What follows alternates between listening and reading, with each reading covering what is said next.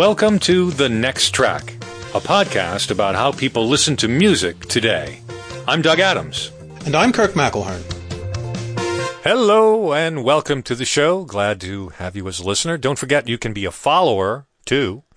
On Twitter, we are Next Track Cast. We try to keep that feed loaded up with interesting retweets and such. We have views about Facebook, so don't look for us there.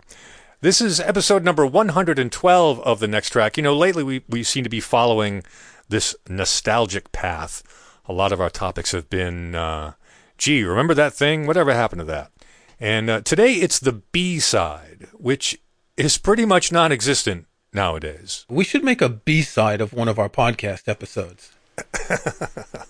If we distribute it on physical media, that might be something that we would be obliged to do.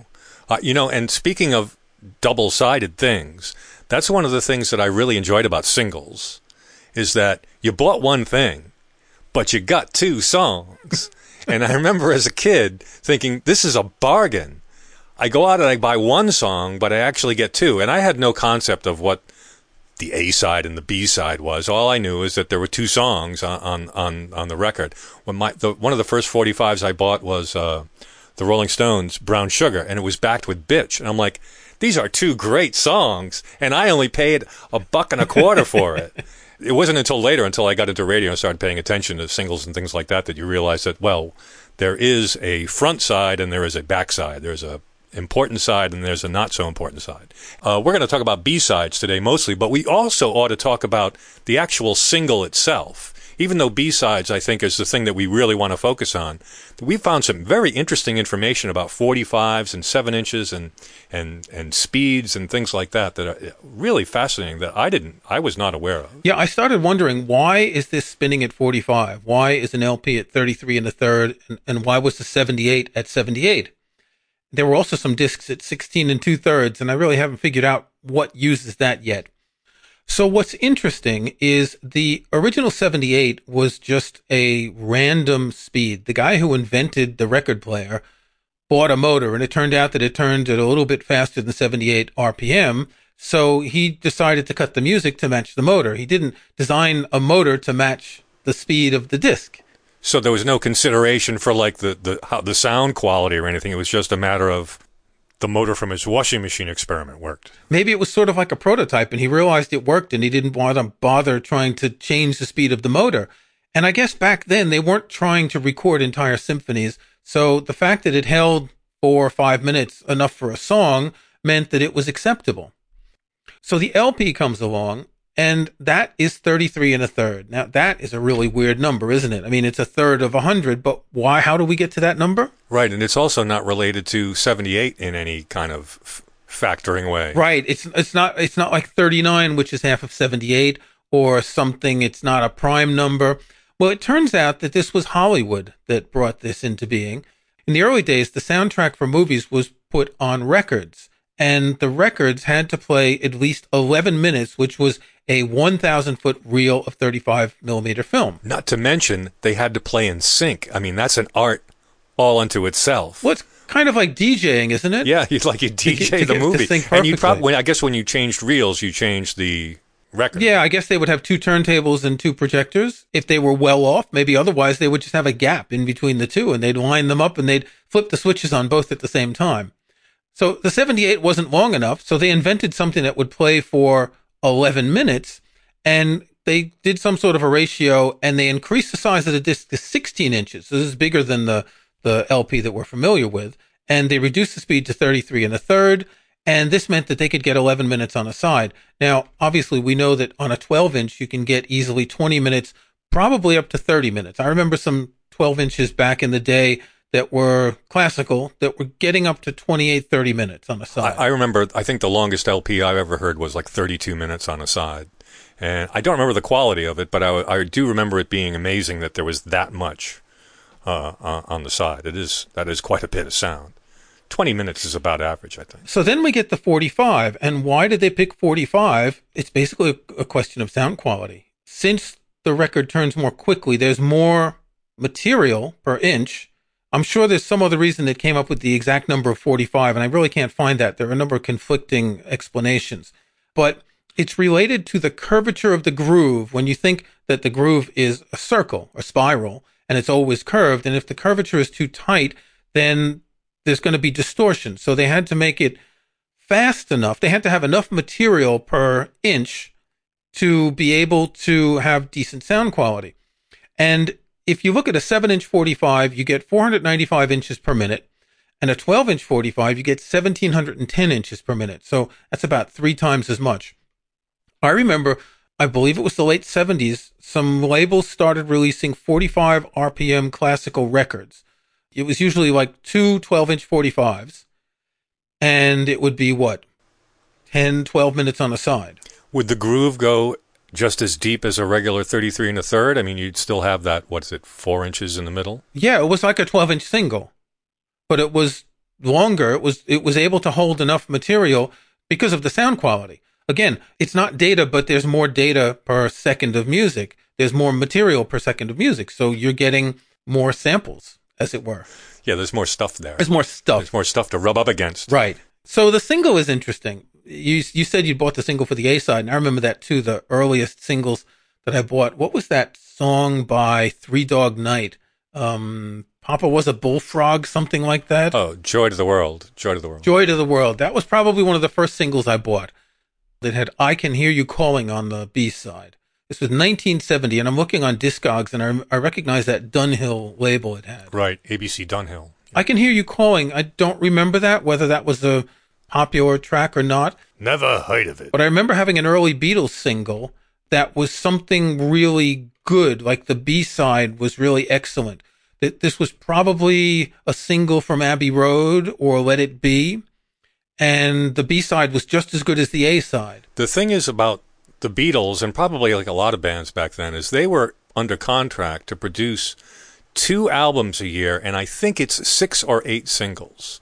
And so they would, when they would record, they would record more songs than they needed for an album, and then they would release the singles early. So, for instance, Penny Lane and Strawberry Fields were the first things recorded for Sgt. Pepper, but they are not on that album. They were released as singles. And there's a lot of single session stuff, like around Paperback Writer and Rain and Revolution and that era. They're just singles. They were gathered together on American albums, but in UK releases, there was no album until much later when they were gathered into, I think, Past Masters is the one.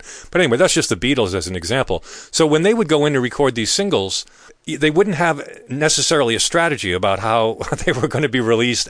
It would be like, oh, that's a good song. Let's release that as a single. I know one of my favorite B-sides is You Know My Name, Look Up the Number. Well, that's the B-side to Let It Be. Right. And we played that way more than Let It Be because we didn't really care for Let It Be, but we thought that song was hilarious, which it is.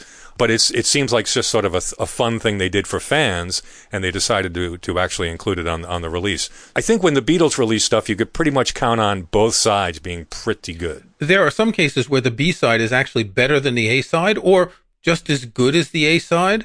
I found an interesting list of the 5 best flip sides of all time. You Can't Always Get What You Want was actually a B-side. Think about it. I mean, Honky Tonk Women was an A-side, great track, but You Can't Always Get What You Want, which is a truly iconic Stones track, which has been incorrectly used by a certain politician, but we won't go into that.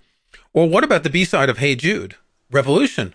Really? I did not know that. Yep. Gloria by Them was the B-side of Baby Please Don't Go. I don't remember Baby Please Don't Go. Well, that's probably just that blues cover. It's just the Baby Please Don't Go. Oh, that one. Yeah. Okay. The one that Alvin Lee did that, didn't he? It's one of the themes in the I'm Going Home medley, I guess you'd call it. But yeah, it's in there somewhere. Right. Well, I'm Going Home is a riff on that song, isn't it? It's got the boogie thing going. The Beach Boys, God Only Knows, was the B-side of Wouldn't It Be Nice? Really? Wouldn't It Be Nice was really the ultimate Beach Boys A-side, I think. I don't really know God Only Knows. I think God Only Knows was released as an A-side in some places and in other countries. Gene Vincent's Bebop-A-Lula was the B-side of Woman Love. See, now Bebop-A-Lula, that is you know the song, right? And it's very sultry. And I can see how people would gravitate to that song because it was kind of dangerous. And it wasn't probably like a lot of B-sides. I know one of the reasons I like B-sides is because you're not supposed to pay much attention to them. But I mean, in the case of something like Bebop-A-Lula or Revolution, they're provocative songs in their own way, and they take on a life of their own that no A&R guy at the record company imagined that they would. So it's very interesting what B-sides did become more popular than their A-sides. I Am the Walrus, you mentioned earlier, it was the B-side of Hello Goodbye.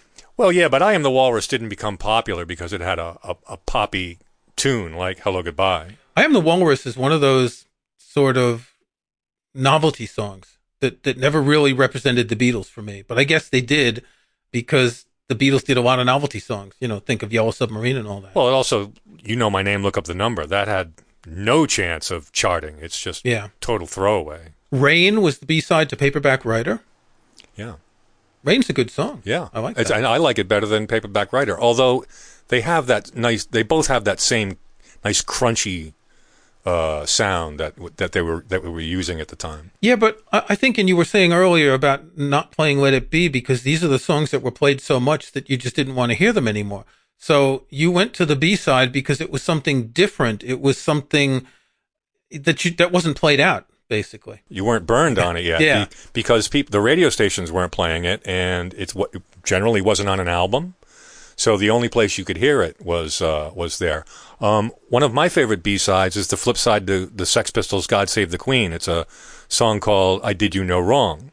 It's not on Nevermind the Bollocks, or it was collected later, but it's not on any of their official releases. It was the B-side of God Save the Queen, and I like that song almost better than God Save the Queen, which is almost heresy to say. Well, God Save the Queen is iconic. You can't, it's like Stairway to Heaven in its own way. Except it doesn't have the acoustic guitar intro. And it wasn't played to death by radio stations. Yeah. No, in fact, they didn't play it much. Oh, it was banned originally. And it didn't last long anyway. So here's an interesting one. You know the Clash song, English Civil War? When Johnny Comes Marching Home. Great song. Do you remember what the B-side to that was? Pressure Drop. Very good. Because I've got the single right here. You've been going through your single box, haven't you? One of the few singles I still actually have is that one. I said, I'm holding on to that one. And another one I have is Gates of the West backed with Groovy Times. Don't get me started on the Clash singles. You know, the thing about singles, they were big in the 60s, then they kind of went away in the 70s. They came back in the late 70s.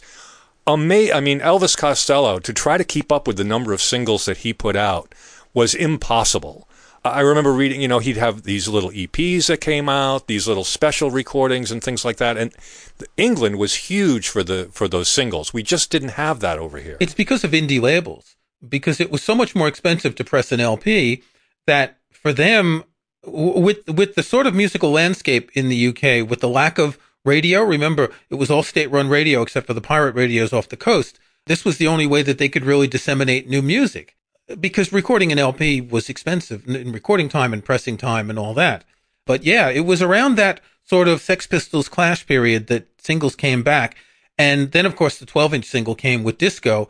And a lot of indie bands, rock and punk and new wave, did 12-inch singles because of the length. But the 7-inch had that sort of second glory period.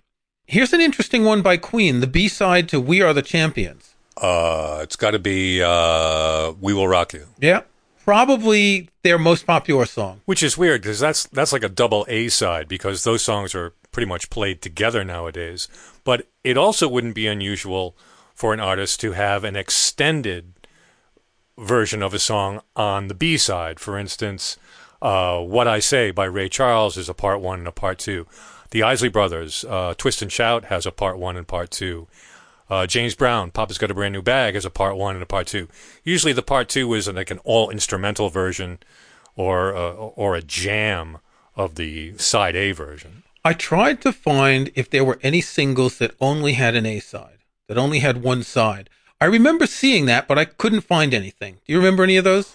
Well, they might not have been released to consumers, but radio stations would get promo singles. Okay. And they came in a lot of different variations. For instance, you would get a single that had one song on it. On one side it would be stereo, the other side would be mono. That's right. In the early days of stereo, radio stations that were AM, they didn't care about stereo, and radio stations that were FM that wanted to flaunt the stereo didn't want to play mono versions. So that actually went on for a really long time. I have some promo singles that are stereo and mono, a ton of them actually, and that lasted well into the 80s as long as they were releasing singles. And sometimes you would also get, you'd get edited mixes on the B-side. Or an edited, whether it was for explicit language or because the song was too long, or you would get a dance mix on the other side. When 12-inch mixes came out, you'd have the single on one side, and then you'd have like some kind of dance mix on the other side, just either the drums and the rhythm or something like that, so that DJs could, put things together. So they came in a lot of different ways to radio stations. But I'm not really familiar with anything that was sold with only... You mean the same song on both sides as No, the second side with no groove. Oh, I didn't know about that. Didn't they do that originally? Originally albums were just one side? I don't know.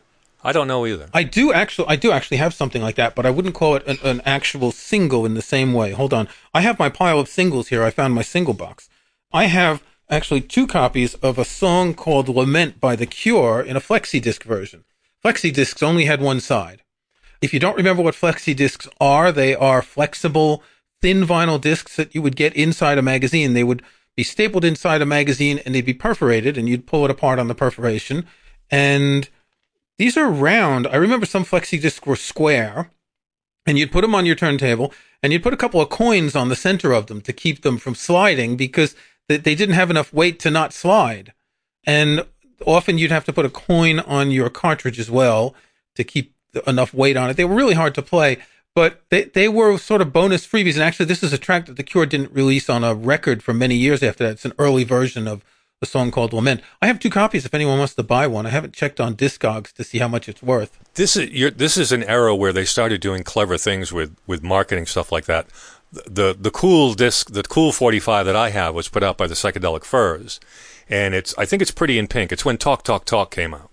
And I think the single is Pretty in Pink, but the jacket of the 45 had a flexi disc on it. So you played the jacket, and it was essentially a commercial. It almost sounded like a radio commercial. You hear Butler saying, "This is the Psychedelic Furs, buy Talk Talk Talk," and you'd hear like snippets of the song. But that was attached to the label of to the actual envelope of the 45. That might have been radio only, but that was a lot. I kept that. Yeah, remember, you saw a lot of things that we didn't see in the general public. Of course, right. We could buy some of those as promo copies, and I have a bunch of things that are promo copies with just plain paper sleeves and all that. But it's true that in the 70s, the singles started getting interesting. You got colored singles. I'm holding up here All Stood Still by Ultravox, which is clear vinyl. It might have been the first clear vinyl I had ever seen. This was, I guess, 1980 or so. And here's one that's actually quite unique. It's Bill Nelson, Do You Dream in Color? So this is one of his early singles after he left Bebop Deluxe. It has 4 songs on it. The A side is in 45 RPM, and the B side has 3 songs. It's 33 and a third RPM. See, I have never heard of that before. That's such a Bill Nelson thing to do. But that also sounds like a brainstorm somebody had at a label. It's like, hey, we can release a few more songs if we just change the speed on the 45. There were 7 inches. It's funny. You refer to 7 inches as 45s, but you never refer to a long player as a 33. Here's another Bill Nelson, Birth of Nation on Fire. It's a double 7-inch with a gatefold sleeve. Oh, yeah. So there's 4 tracks, but they're both at 45. Obviously, the 3 songs on the 33 are kind of cramped on the 7-inch, but having 4 songs on 2 7 inches, and I have a few of them in there that are double singles. There's a Cure Live thing of 4 tracks, and there's something else in my pile of singles. I have about 70 or 80 singles, and I've looked them up on Discogs, and some of them actually have some value. So I might try to sell some of these things. I gave a friend of mine had a real jukebox. It was an 8-foot long jukebox that was a magnificent thing in his house, and I had all these 45s, and I said I don't want to be carting these around for the rest of my life because they were in several boxes. So I just gave most of them to him, and I only kept the things that I thought might be valuable. But looking through it now, with the exception of maybe 5 or 6 things, that most of them I could just probably throw away. They're just old promo singles, things like that.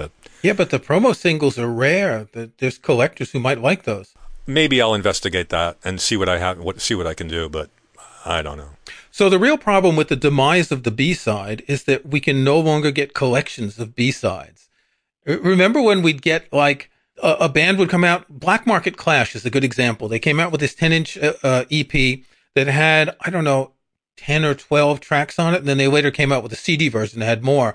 And these were all the things that were B-sides. And these were like songs that you might have heard a few times that you kind of liked. And it's maybe on a college radio station. Wow, that's a Clash song, but it's not on any of my albums. Where is it? And then you get all of these B-sides. And the Clash was interesting because their early sort of reggae dub stuff was mostly B-sides until Black Market Clash, when they grouped a lot of that together. Yeah. They were releasing a lot of crazy singles too, and that's why the first album wasn't the first album in the United States, and the second album is not the same as the first album in the UK, because they gathered together different singles to put on.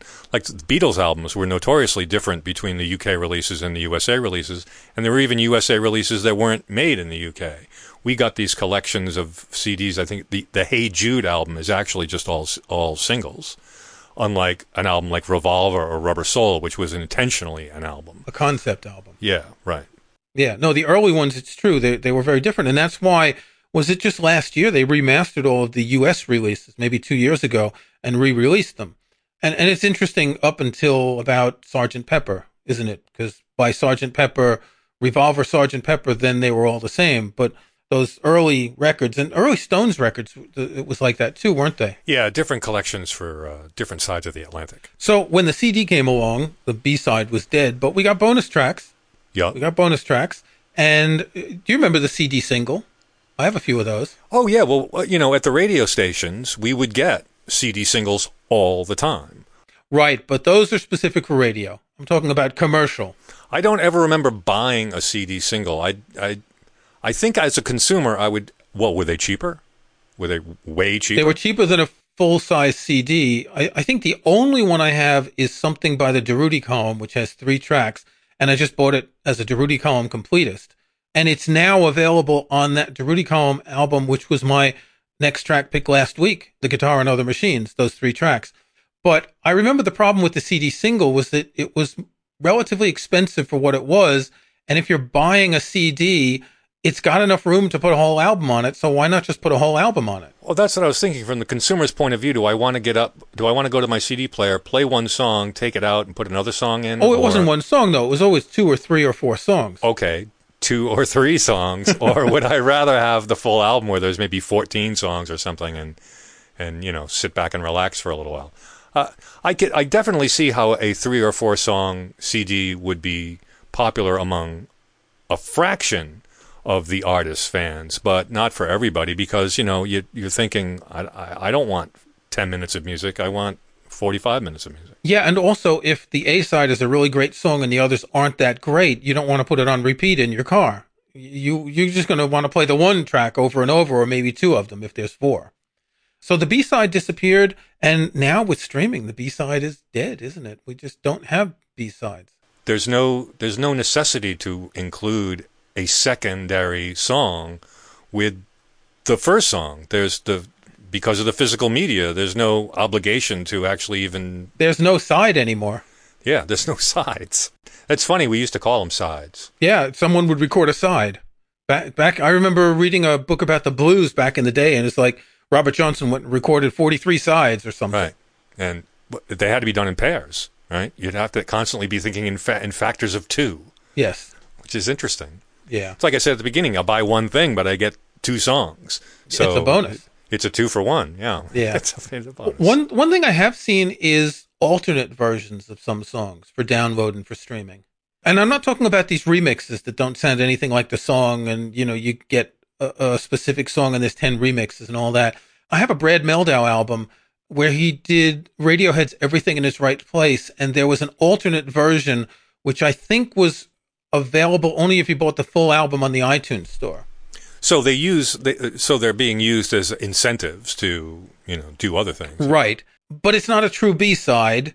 It's a bonus track, but it's not a bonus. It's a bonus track only if you buy it from a certain dealer in a certain format, it's really an exclusive. But since it's just an alternate version, you may say, well, I've already got one version and they're both good. A jazz ensemble playing 2 versions of a song, they're going to sound an awful lot alike. And if you're a completist, you want every take Miles Davis did of a specific track. But other than that, it's not that interesting. Right. Did you know that the B-side was ineligible to enter the Billboard charts? Huh, no, I did not know that. I found this in an article that's talking about Madonna's third single from Like a Virgin, a song Angel. And the article says it was considered her first real failure after a string of groundbreaking pop singles. The B-side, however, was Into the Groove. And it couldn't go in the charts because it was a B-side. Nevertheless, it was named Billboard's dance single of the decade by the end of the 1980s. I think that just goes to show that really nobody at the record company knows exactly how a cut is going to be accepted or rejected by an audience. A lot of people think that radio stations can break a song, but it doesn't work that way. It may have worked that way in the 50s and the 60s, but really, by the time Madonna came along, by the time the 80s came along, radio stations were working hand in hand with the marketing departments of record labels. We used to work with record weasels, as I used to say, and there was a distinct order of songs that would be released from any particular album.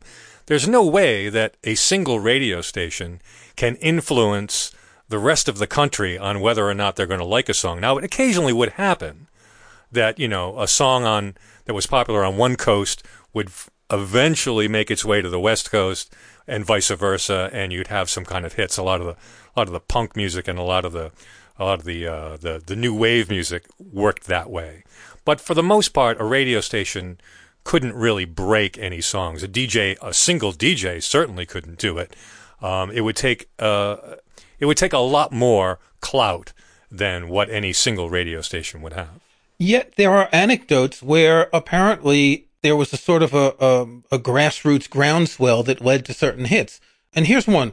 Do you remember Rod Stewart's song Reason to Believe from 1971? Oh, sure. Well, Tim Hardin song. Yep. Right. It wasn't very popular. It peaked at 65 on the charts. And as an article I'm reading here says, radio stations started to flip the single and play the B-side, which was? Rod Stewart. Maggie May? Yep. No. Yep. Wow, that's So you may have a general manager who's telling you what to play, but sometimes if you flip the record over, you'll get something and you'll break out and make that was his breakout hit. That absolutely. Really was. Yep. It was the second highest selling single of 1971. And it's hard to believe that Reason to Believe would have gotten him anywhere, especially if that was the first single. That was weak. There were other songs on that album that could have led with. Well, that's another thing. How do they choose what song is going to be the single? Because sometimes the single is just not a good song. And, Bob Dylan's a great example. He's recorded some of his best songs and left them off albums because he didn't like them. Take, for example, his 1983 song, Blind Willie McTell. You could forget about almost everything that Bob Dylan recorded in the 1980s, and it would be made up by that one song. It is one of his most moving, most personal songs. You're talking about the blues musician, Blind Willie McTell.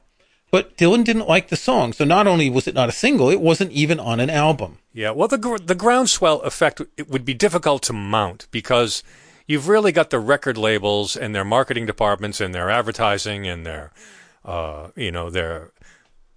product placement and all that kind of thing, and you can't fight against that. It's like, fighting against upstream. Especially when CDs came out, you really didn't have, the opportunity to play, well, here's an optional cut. There weren't any optional cuts, and so you might as well stick with what the record companies wanted you to play. You didn't even think of them as singles, did you, when the CD came out? Because was there a concept of singles in radio? It was just a concept of songs by then, wasn't it? Well, you think of it as like a product release. It's like each song from the album was just a part of the product that we were trying to sell. So you think of a product release or, but the official releases would be called singles. Here's an interesting Eagles single, Life in the Fast Lane. Any idea what the B-side of that was? It'd be something from Hotel California. Yep. I don't know. The Last Resort. Oh. So The Last Resort is that wistful, melancholy song, Yeah. and Life in the Fast Lane is like this ode to cocaine and women. Yeah. So it was really an A-side and a B-side, because if you think about it, it's heads and tails, isn't it? Well, heads and tails would imply that they are equal, but the single has an A-side, a front side, and a B-side, a backside. And we all know various terms for backside. Actually, that did kind of end abruptly. Maybe there is a side 2 of this podcast somewhere. It's time now for our next track, because I have a feeling we've both selected singles. Kirk, what's up for you? As you can expect, for this week's next track, I went looking for a B-side that is interesting. And I found a B-side that's interesting. It's the only recording this artist made because he really wasn't a musician that much. He was a record producer. He's Daniel Miller, who was a film editor when he recorded it. He founded the record label Mute Records, and he recorded under the name The Normal. And the A-side is TVOD, which is a sort of electro-devo-esque track, and the B-side is Warm Leatherette, which is such a classic song, especially in the Grace Jones version and so many others. The version that Trent Reznor recorded with Geordie White and Peter Murphy is just astounding. This is one of the great songs of 1978. This truly is. So I will be listening to this later, not on the single because I don't have a record player, but it's certainly on Apple Music. Warm Leatherette by The Normal. Doug, have you got a great B-side? Well, I've mentioned this one already. It is Did You Know Wrong, the B-side to God Save the Queen by the Sex Pistols. Now, it's actually not the original flip side of the original single. The original single was put out by A&M, and the flip side of God Save the Queen was No Feeling. But because the Sex Pistols were only with A&M for about a week, a very limited number of copies of the original single were released, and as a result, it's become one of the most valuable singles of all time. However, once they got signed with Virgin, they re-released God Save the Queen again, this time backed with Did You Know Wrong. It's not collected on any anthologies that I'm aware of. There are several live versions performed by the Sex Pistols of the song.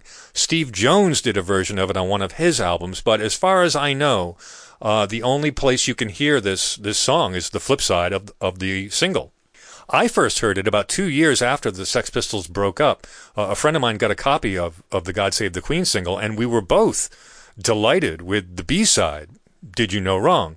It's a straight-ahead rock and roll song. I don't know why they didn't include it on the album. It's as good or better than any song on Nevermind the Bollocks. I know that a couple of songs were added late to that album, so it's possible it was originally slated for the album and then got bumped.